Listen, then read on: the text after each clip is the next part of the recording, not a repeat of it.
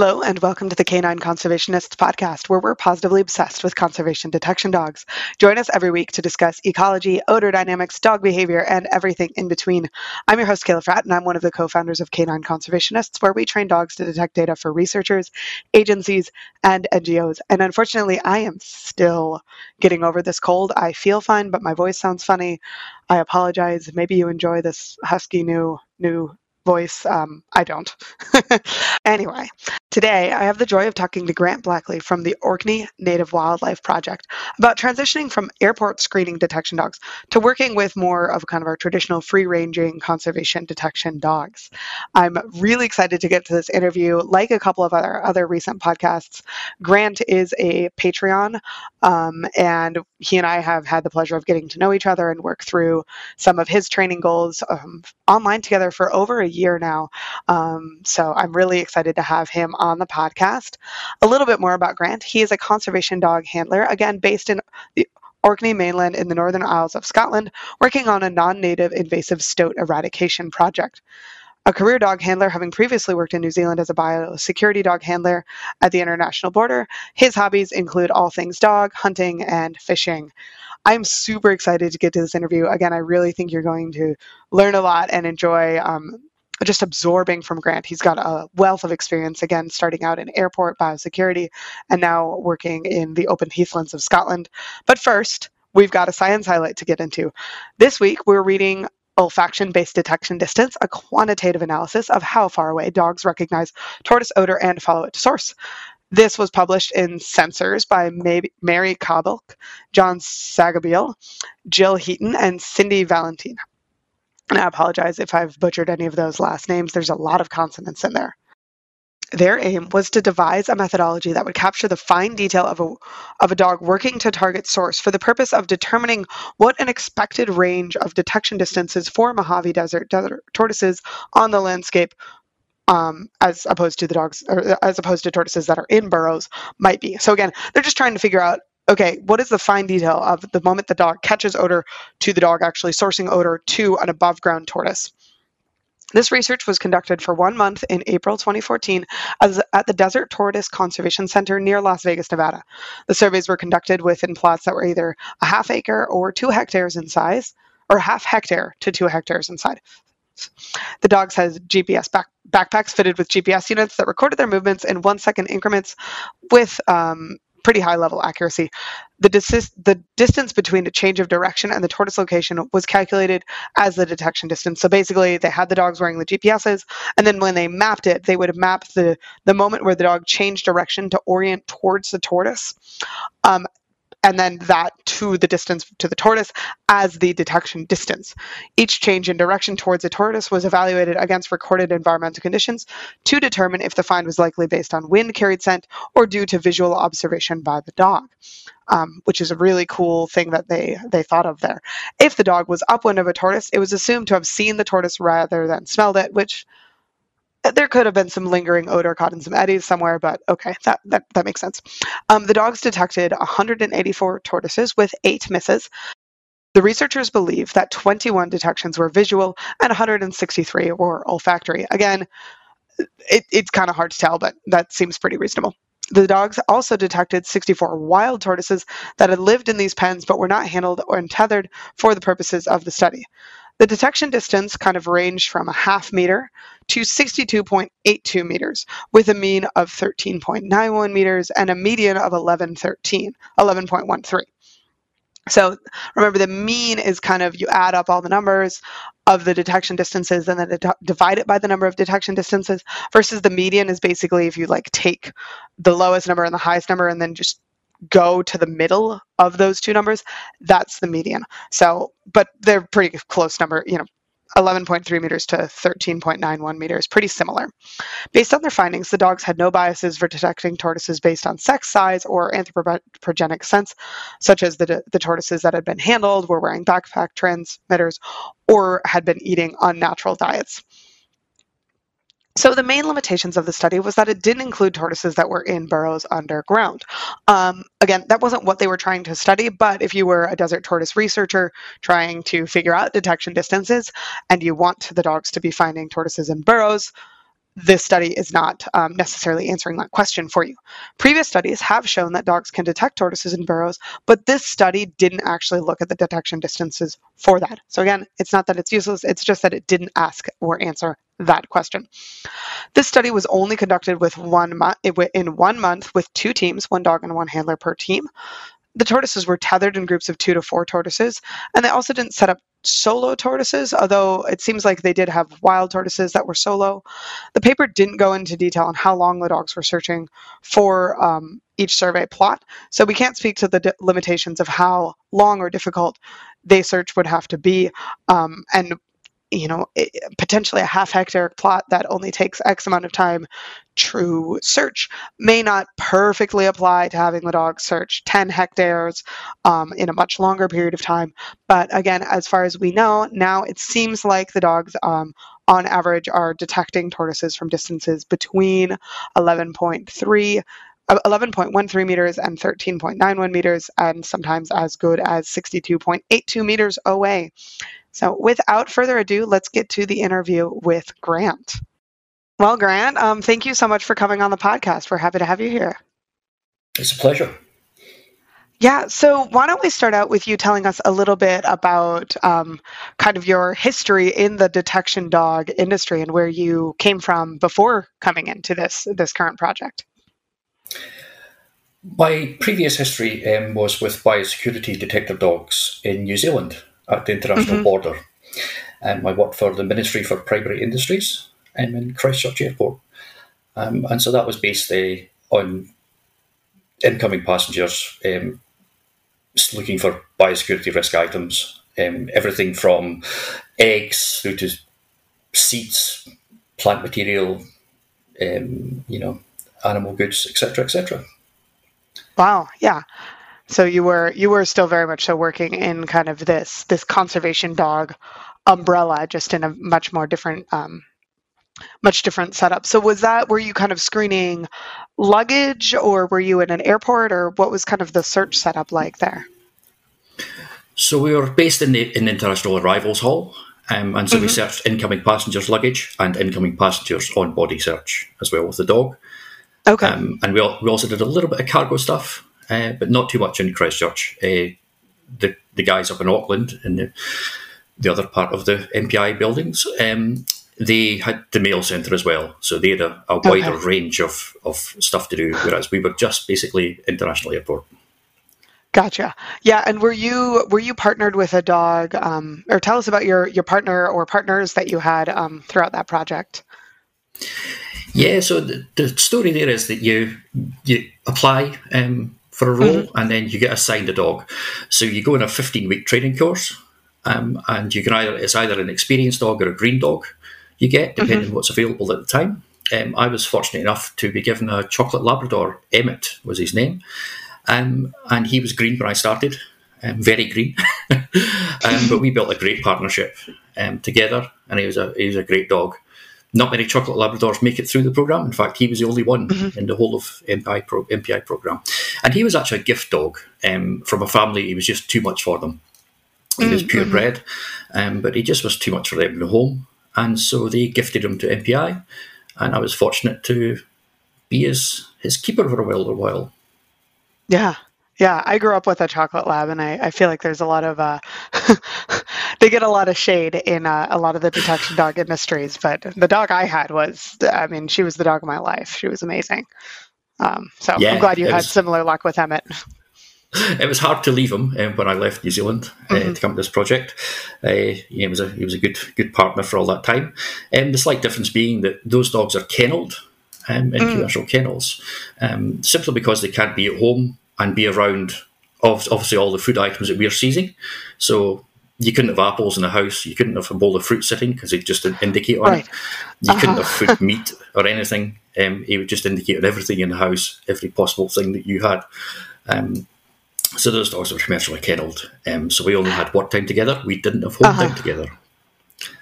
Oh, that is so interesting. That is a true scenario, and I don't know how many other disciplines we would run into that with, because even even an accelerant detection dog or a drug detection dog, in theory, they should not be running into their targets anywhere else in the environment, especially if they've been appropriately kind of proofed off of, your accelerant detection dog shouldn't just be alerting to gasoline on its own in most cases, in my understanding. I'm obviously not an expert.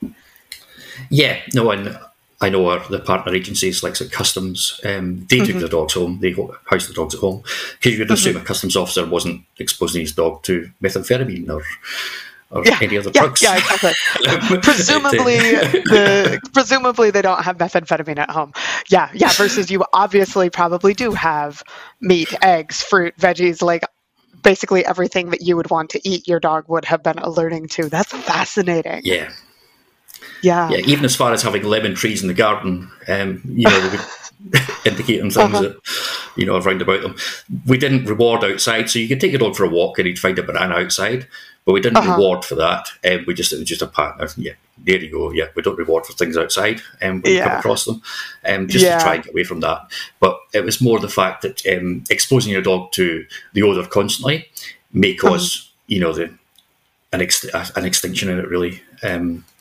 Because it's become so used to that odour that it's not going to alert me anymore. Not get rewarded at home, then why would I bother alerting? Yeah, I can really see. I can see how, maybe like just thinking, I've got Sarah Owings, I've got an interview with her again in a little bit talking about stimulus control. And I can see how a skilled trainer with a good plan might be able to figure out how to make that work. But it does just seem like a lot to ask for your average dog and handler. So that's probably one of the best justifications I think I've heard, aside from the dogs that are kind of dual trained in police work, for having a dog that really does kind of need to be kenneled as part of their working dog repertoire. Yeah, it also meant because the MPI had between 50 and 60 handlers, they didn't have to supply us all with vehicles. If the dogs are commercial kennel, we just share vehicles when you're on duty. So it saved that whole paying for a dog to be at home thing. Yeah, that makes a lot of sense. So tell us about what you're doing. Well, and how long were you there? And then tell us kind of what you're doing now. Yeah, so the career in the biosecurity side, I did 2 years, which they recommend before you become a dog handler, as just a quarantine officer. So working just on the inspections of the declared goods at the airport. I then went into the dog handling side and was there 4 years with Emmett. Then decided that I was needing to branch out in my career, and I'd always wanted to do the conservation dog side of it. It's a very hard industry to get into in New Zealand. Although it's the pioneers of it, it's quite closed. There's not that many dog handlers, and they tend to be Department of Conservation rangers who happen to have a dog, and that's the way it kind of works. So I looked at the various options, and an option that came up was here in Scotland, in my home country, with the Orkney Native Wildlife Project. They were looking for dog handlers on a stoat eradication programme, which has now been running for 3 years. Wow, yeah.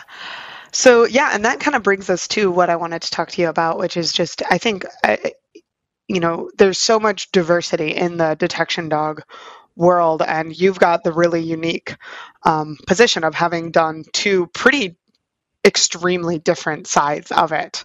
So what are some of the things, and we'll kind of split out these questions in the dog side and then the people/business side. So what are some of the things that are the same on the dog side between the first biosecurity gig in New Zealand and now working with the stoat eradication stuff in Scotland?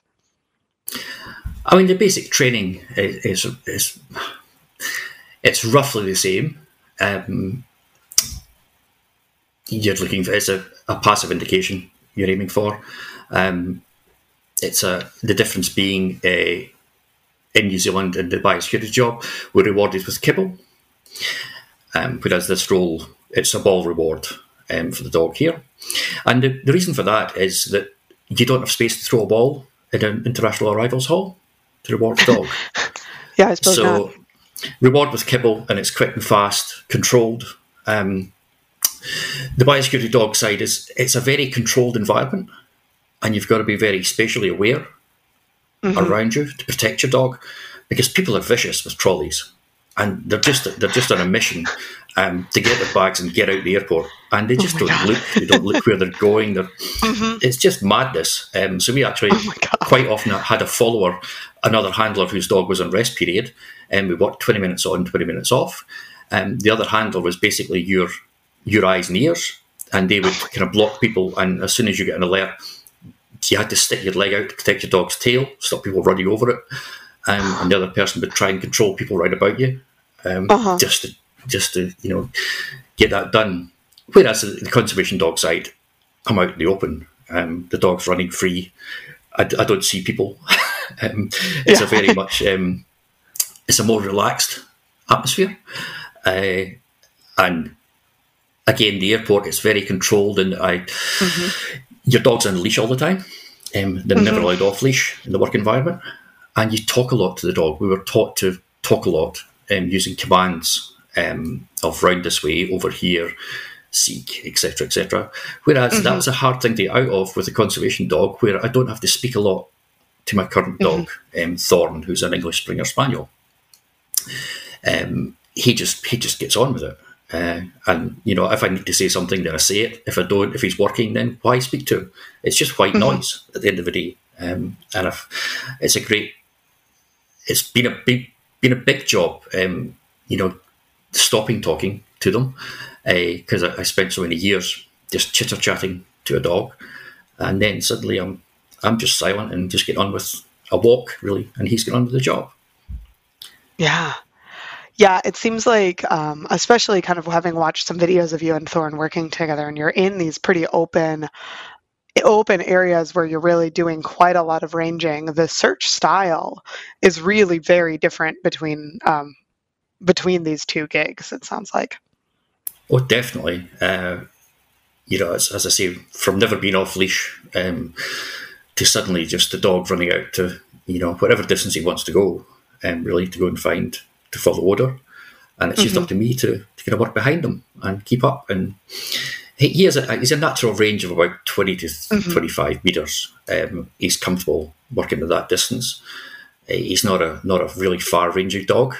And I've not encouraged any further ranging, because I need to be in a position to confirm and reward, without him building frustration for me getting there.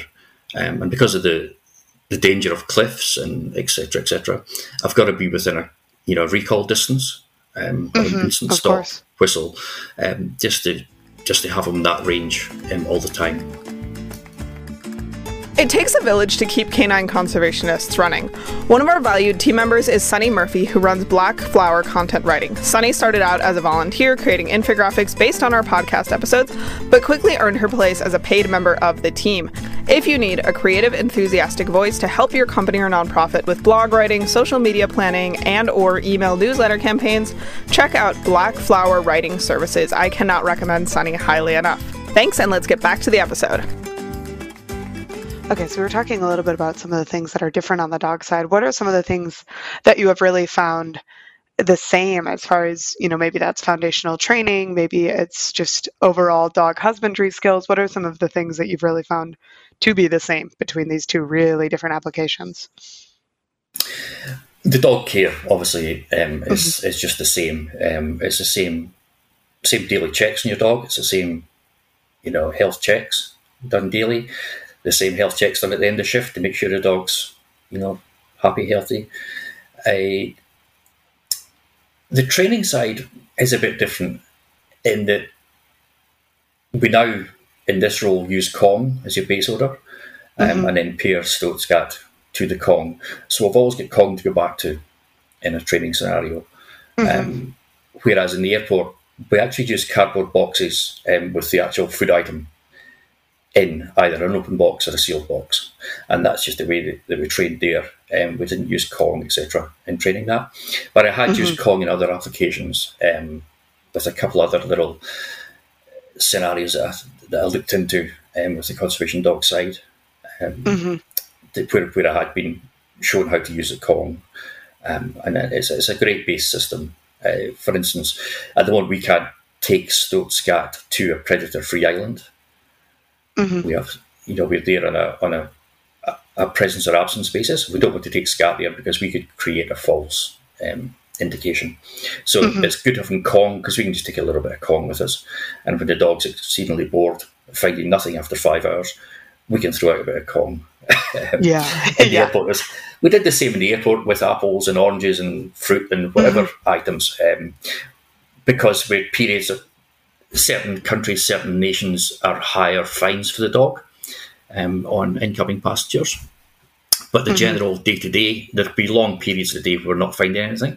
So our partner chucks an apple in somebody's bag or something in someone's trolley, and then, the dog gets a fine when it comes through, just to pick them up a little bit, as you know. Yeah, of course. Yeah, and even with 20 minutes on, 20 minutes off, which actually sounds somewhat similar to like the wind farm work that I'm doing right now, where we kind of do one turbine and then we have to input all of our data and then load everyone up and then drive to the next turbine. So they get quite a bit of those natural breaks. But otherwise in the conservation dog field, we're often working with much longer searches.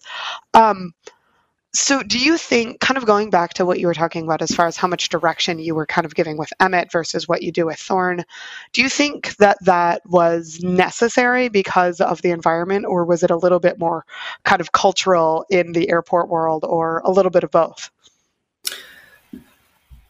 I feel now it was quite cultural. It's kind of what they've always done.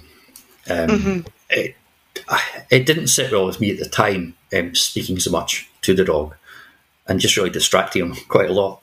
But again, it changed airport to airport. Other airports that dogs are working at were far busier than the airport I was at. And so having that direct control and that directional control of the over here, round this way, it almost was like a ballet dance you were doing with the dog, because you're having to twist and turn around trolleys, and everything was presented. You presented the box, so you actually flicked the passenger's luggage to make a sound for the dog to go there and sniff that item. Again, we don't do that at all with the conservation dog. We don't touch anything. So again, that was a bit it would be very hard to cover 300 acres if you had to touch everything you wanted your dog to sniff. Yes, exactly. And really, in the airport, the dog just got on with it. The dog would go and sniff if it was good enough. I think it was just basically, it was a way to have a standardised approach for 60 handlers. Because you had 60 handlers of all abilities, that having a standardised approach, everything was the same in an airport. So... and every dog reacted the same. So you could work other people's dogs on shift if your dog was ill or if someone was having a break. And it just meant that every dog did the same. Yeah, I think the closest thing I've ever done would be when Barley and I were in Yellowstone and doing boat work. So we were searching boats for invasive zebra mussels. And the nice thing with a boat that I can see being really different from like a line of passengers, because I'm imagining this is kind of like at the arrivals, you're kind of searching these people as they're waiting for their visas or whatever. At the baggage collection areas, and also at the exits. We did a lot of Green Lane exit work. So we're searching people who've declared nothing, and just before they pop out the door, I pop up with the dog and run it round them, and just see if they actually have anything on them. Yeah, because like the most directed work I've ever done was with the boats, but the nice thing with a boat is within reason, pretty much all boats are kind of, you've got the same basic plan, so you can kind of get the dog and the handler to really pattern it, and then I could step back. One of the things that seems really interesting to me about this airport work is that you are not giving an official demonstration, so you do not have the chance to communicate with these passengers necessarily, and you're in work mode. But I can see how some of these presentations and the directions and whatnot are almost, I want to say performative, but I don't mean that in a negative way, as far as just letting the hundreds and hundreds of people who are watching you work really know that you've got this dog under control, you're a professional, this dog is going to do what you're asking it to do. I wonder how much of it culturally could also come to that. Oh yeah, definitely. And as we know, some cultures have a fear of dogs. Of course. And so, you have to take everything into account. I had to scan the passengers to know where I was going and who I was approaching. it is an environment where people are very inquisitive, and you have to. There's a lot of PR skills involved in it. And again, the problem with having a chocolate lab was everyone wanted to pat him. And I just spent my whole life saying, "Don't touch my dog." Yeah, but should have just gotten you a he hat. loved pats. Yeah, he loved it. You know, he was a chocolate lab. He just liked the pat the way past. But you're saying, no, he's supposed to be working, not getting pats. Yeah, because I can imagine, like, you know, hypothetically, we could take Thorn and release him into Glasgow Airport, and he could, you know, make sure nobody's got any stoats in their bags. I don't know why they would, and he would probably do his job just fine, with at least with appropriate proofing and whatnot. But that would it would look so hectic and so crazy to the airport that even though, and it wouldn't necessarily be safe. Anyway, yeah, it's the search style stuff is so interesting to me. These differences between what's necessary and what's cultural. Go ahead. Yeah, we did try a couple of springers, but they're just too frantic to be on a lead, and you just get tied in knots. And as you say, it doesn't look particularly tidy. They're getting the job done, but you're having to work a lot harder to keep up with them. Whereas a nice, smooth, he actually preferred, the dog of choice for MPI was beagles, because they're non-threatening, really good dogs at sniffing. And really, it goes back to the whole non-threatening thing. You have some nations that feared certain breeds of dogs, and so it's just a very good public image thing. Yeah, absolutely. I know. I mean, here in the U.S., I'm very tangentially involved in this, but just because I listen to a lot of the same working dogs podcasts that are not conservation dogs, like they're all about trying to figure out how to get more pointers and labs into a lot of these particular airport or like stadium bomb dog sorts of searches, because, you know, the pointy-eared Malinois freak people out a little bit. They do. Yeah. And that's just, you know, the way it's been portrayed. Yeah. So then let's kind of shift gears a little bit to the human side. What are some of the things that are like the same or different as far as the human and the business end of things between these two applications? Well, I'm no longer a regulatory enforcement officer. I no longer have to wear a uniform. And that's, as well as being a dog handler, I was, you know, a regulatory enforcement officer handing out $400 infringement fines. And, you know, everyone loved to see my dog. Everyone loved the dog until it finds something in their bags, indicating something in their trolley. And then no one likes me anymore because I've just fined them $400. Which, you know, that's just the way it works. Difference being now, yes, it's a much, I'm doing a conservation job. Again, there's still a lot of PR involved. We work quite closely. It's with the community. We're in a lot of farmland, so we have to build a relationship with farmers and ensure them that our dogs are safe and won't chase livestock, are under direct control, under recall. And so that's the important part, that farmers are happy that our dogs are able to work in their land. And sometimes, you know, we have to actually go and show people and say, look, this is a dog, this is what he does. And there's this recall, and, you know, that just works fine. Again, working for a charity conservation project, slightly different to working for central government. Different structure, a whole different pace of life here in Orkney. You know, we think of New Zealand as a relaxed pace of life, but yeah, I've had to come down a few gears. We worked fairly hectically, and again, much shorter hours in this business. No longer have shift work, no night shifts. We only work during daylight hours. So that sounds awesome. And I love working the outdoors. I was a farmer, a shepherd before I came into this conservation, or came into this dog work. Really, I trained and bred sheepdogs all my life. So wow, I didn't know that about you. Outdoors work. I used to have a team of 6 working dogs as a shepherd, and so I enjoy the outdoors, and the great outdoors. I actually enjoy being on farm. I've kind of got an affinity with farmers, and I'm able to understand their point of view, and I understand why they're hesitant to allow dogs on some of their farms. I was exactly the same. Of course. Through my career, and so it's certainly a much calmer atmosphere. Yeah.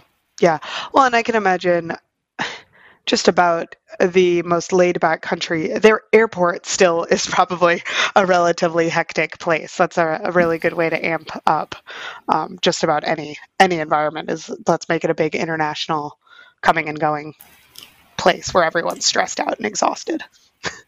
Yeah, and it's just the timescales. It's you've got arrivals, lots of flights arriving, and everyone's going to be cleared by some time. There's just this big push all the time to get passengers cleared. Because people have schedules, people are in to get on with their life out the airport, tourists arriving, getting buses, etc. So we just have to kind of clear as quickly and efficiently as possible, which didn't often sit well with doing dog work. We really did it at a slower pace for some of the people going through, but it was dictated really by, as the higher up the chain, as to getting things through. And as long as we weren't taking risk items through, then, we'd try not to delay passengers as much as possible. Yeah, of course. Yeah, that's a whole other human element that, again, the only corollary I have is the Yellowstone work I did, where sometimes we had people who were a little irritated that they couldn't just go launch their boat right away, and we had to run the dog through it. But at least the nice thing in that situation is the dogs are faster than the human aquatic invasives searchers. So even though they were a little annoyed about the fact that they had to be searched at all, the dogs are faster than their other option. So, and most people are excited enough about a nice cute. I was handling a yellow lab for most of that job, as well as Barley, and especially that big yellow lab. People would be pretty thrilled to see him. Yeah, I mean, it's again the similarity. It's all about education.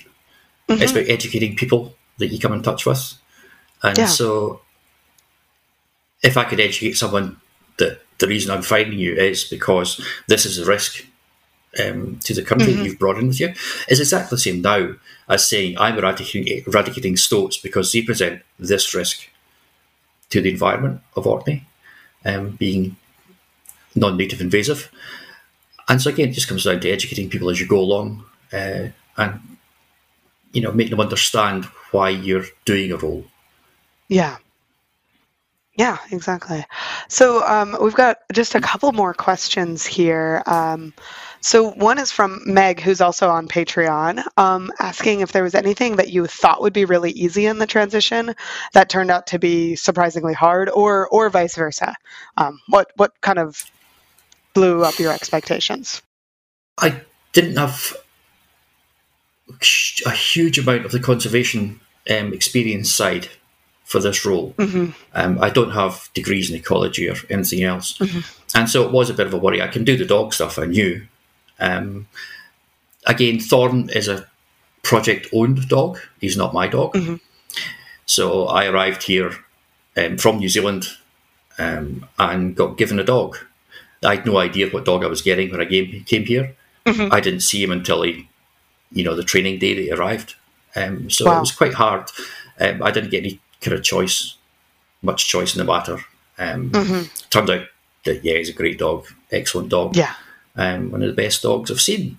And that, again, when I went through the training for the biosecurity dog, we were paired with 2 dogs during the programme for the 15 weeks. And then by week 13, it was kind of chosen which dog had clicked better with me as a handler. And then again, the bosses made that decision that was going to be my dog. But I got to spend a lot more time with the dog beforehand and could say, hey, I don't think it is a dog for me.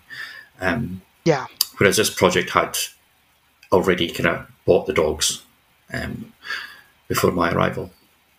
With a smaller program, there's less flexibility for that. That makes sense. Again, just getting used to being outdoors again. Having spent a lot of years in an air-conditioned indoor environment, working shift work, it was a bit of a change. Doing the daylight hour shifts again, And having weekends off was quite amazing. Ooh, yeah. Only working a 5-day week is like, whoa, that's great. Yeah. The transitioning wasn't too hard, dog training wise. I had the kind of basic skills, and I do a lot of reading and a lot of podcast listening, obviously. And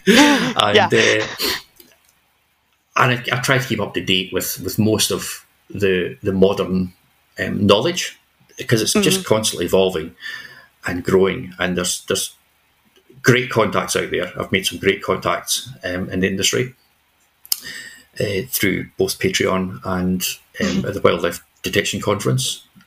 Was a great setup. To again make some great contacts. So much so that I actually sent some Stoat off recently to Switzerland for a project there. They were looking for Stoat, and so I managed to spare a couple of jars here after we've just did a bumper season of finding Stoat. And cool. So hopefully we can help someone else out. Yeah. Oh, that's great. I love hearing stuff like that. So I guess one of the other questions I had was, is there anything that you kind of see being done really well in the biosecurity realm, or kind of airport security dogs in general, that maybe is missing in the conservation dog field? Is there anything that you kind of brought to this new job that you think was helpful for yourself or for the project that more of us need to know about? That's an interesting question. One thing I learned, and one thing I suppose enjoyed, was structure in my previous jobs. Working for central government, obviously it's very structured and very organised. And some of the conservation world side, it's very hard to, I suppose, plan ahead when you're funding based. And there's a lot of great talent out there looking for work, and there's not a lot of money in the conservation world giving them work. And so that's a really hard thing to look at and see that there's no real kind of pooling of talent and saying, we've got all these handlers and we need to, pool this knowledge and information. Again, having some contact with the Department of Conservation in New Zealand, where it's a government-run scheme. The handlers there, it's funded by Kiwibank triannually. And so it's they've got a lot more, I suppose, forward planning on what they're doing. I find it hard looking at the industry here, the conservation dog side, that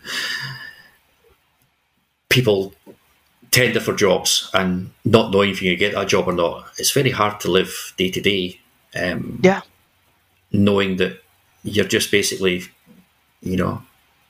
one funder away from ending. Oh gosh. You're really hitting us where it hurts. It's just a difference of, as I say, earning a wage is having, even in this role, I earn a decent wage, and my dog's provided for me, and that's quite unusual in conservation dog work. Ordinarily, I would have expected to have to find my own dog and then be on a contract. It's going to be interesting come the time I eventually leave this project as to where the future goes then. Are you on a contract basis where that is something that is going to happen for you, or are you staff that is around for the foreseeable future? And you would also don't have to go into that if you'd rather not. No, I'm actually on a contract. So there will be a contract end date. And then, unfortunately, depending on how he's faring, then again, Thorn doesn't belong to me. So that's something that I've kind of had to live with throughout my career. The dog doesn't belong to me, and I have to move on. And depending at what stage the project is, if the project has completed, then there may be other work. But he'll move on to another conservation project within the wider partnerships that are part of this project. Mm-hmm. Yeah. It's one. I think both of those are really tough things in this field, and I think not owning the dog is maybe. I think that's relatively common in a lot of the working dog fields, but the lack of financial and long-term security, I think, is especially pronounced in the conservation dog field. And gosh, I feel like all of the handlers and trainers out there, like we all know it, and I don't know if anyone really knows how to fix it, and I don't know if we are the ones to fix it. Yeah, I don't know. I don't think we have the agency to get that done. So then what? What do we do to start moving in that direction anyway? That's a whole other can of worms. Yeah, it's a growing industry in the UK, conservation dogs at the minute, and there aren't many. There's quite a lot of handlers coming forward now looking for work. And so how do you grow that industry sustainably? Because you don't want it that you flood the place with handlers and dogs for the short term to there be no future in it, and there not to be the sustainable work going forward. Yeah, I think we've got to look at it very carefully as to how they employ people. And on the rates, it's conservation's always been very poorly paid compared to other industries, and so that again, maybe the industry needs to look at what they want the future to be. Can they pay for someone to train their dog? Can they pay for someone to, keep that training up, and not have long lead-in times to projects? So it's it'll be interesting to see how it goes forward. We're at a very interesting point in the conservation dog history right now, I think. And on the flip side, I know there's quite a bit of interest, which I think is a good thing, and hopefully we can get the interest from agencies and zoos and land managers and nonprofits and all of that to match the interest from incoming handlers. But there's also, I think, some mismatch in communication, and that's one of the things we're trying to work on in this podcast. But for example, I was just speaking to someone earlier this month about they're trying to get a citizen science conservation dog program up and running, and the person who is in charge of trying to get this program up and running has actually never trained or handled a conservation dog herself.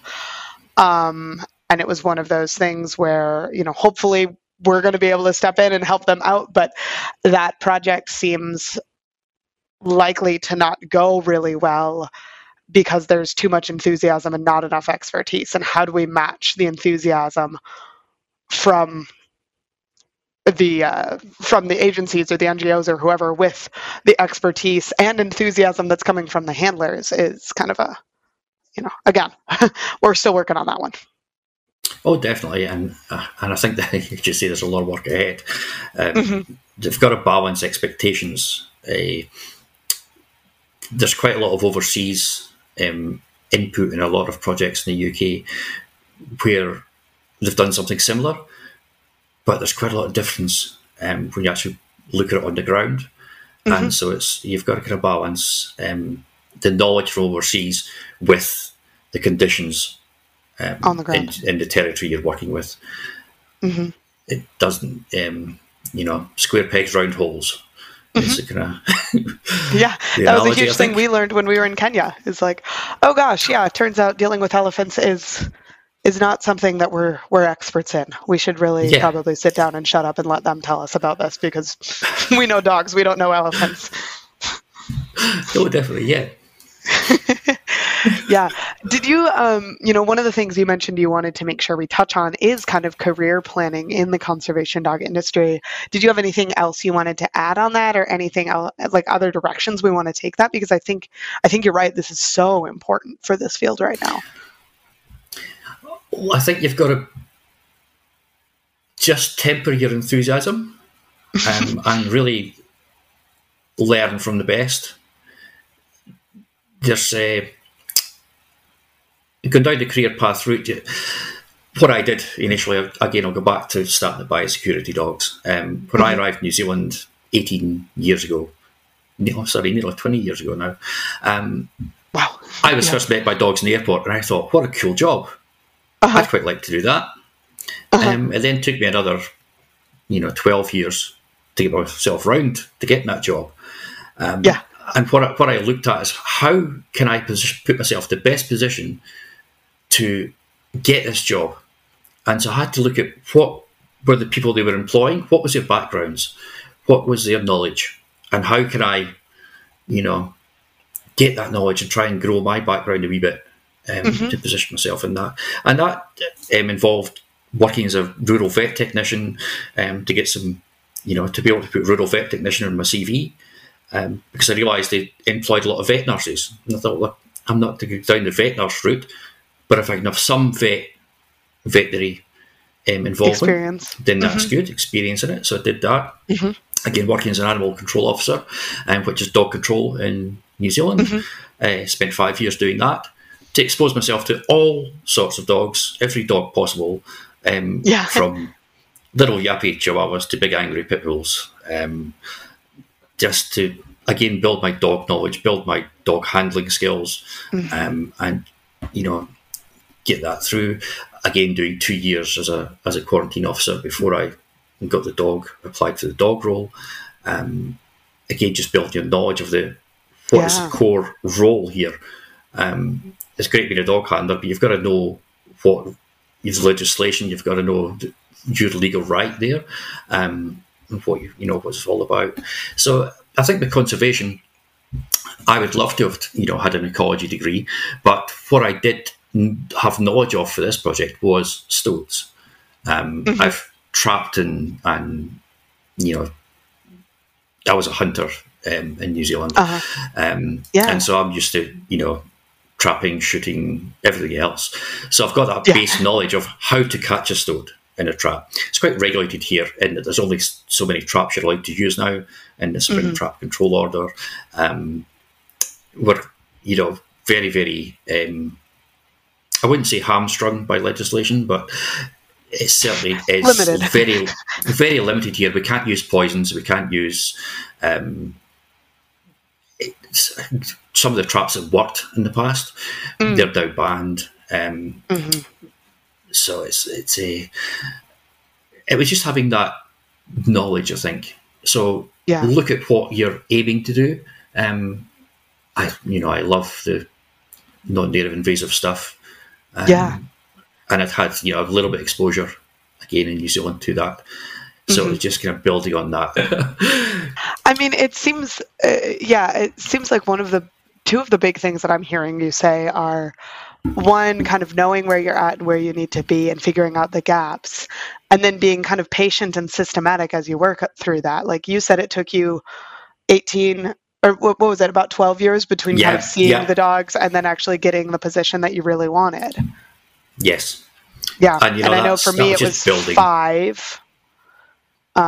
5 years, which is a lot less than 12, but still it's not the sort of thing where this is not a position that you can just kind of go out and find like, even if you are willing to move anywhere in the world and work for free, you will probably not be able to get a job doing this next summer. No, and that's what people have to understand. There's a lot of people who have their own dogs, and again, you've got to look at what you've got, and you may think your dog's the best in the world, because everyone's got an opinion of their own dogs. But you've got to just get somebody else in to look, get an expert round, and take their advice on board. It may be that dog's just not quite suitable for that role. But there'll be other roles that might be more suitable for. So don't be pushing yourself into corners and pigeonholing yourself, saying, I'm going to do this, I'm only going to do this, this is where I want to be. Just look at the bigger picture. And you can change odours. You can start on mussels and end up on stoats. And say that the biosecurity dogs we had were trained on probably 40 or 50 odours. So it's just be patient, as you say, and build skills. And we don't all get it right. We don't get it right every day. No. You make mistakes, and you've got to learn from those mistakes, though. Mm-hmm. And I've made some clangers in my time. Oh my gosh, yeah. I won't list them.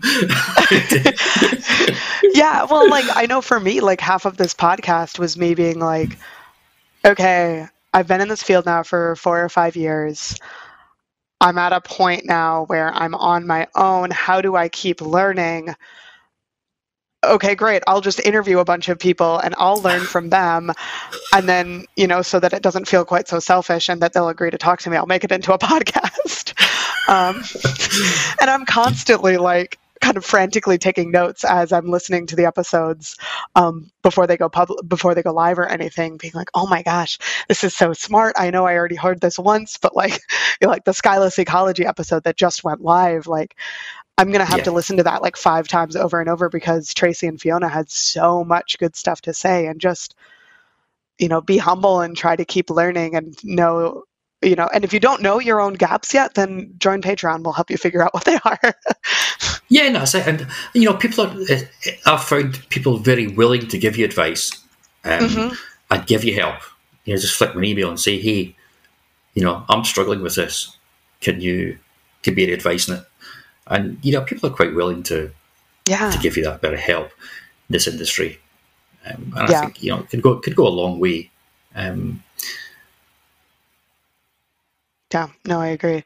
Yeah, is there anything else you wanted to circle back to or expand on a little bit more before we wrap up here?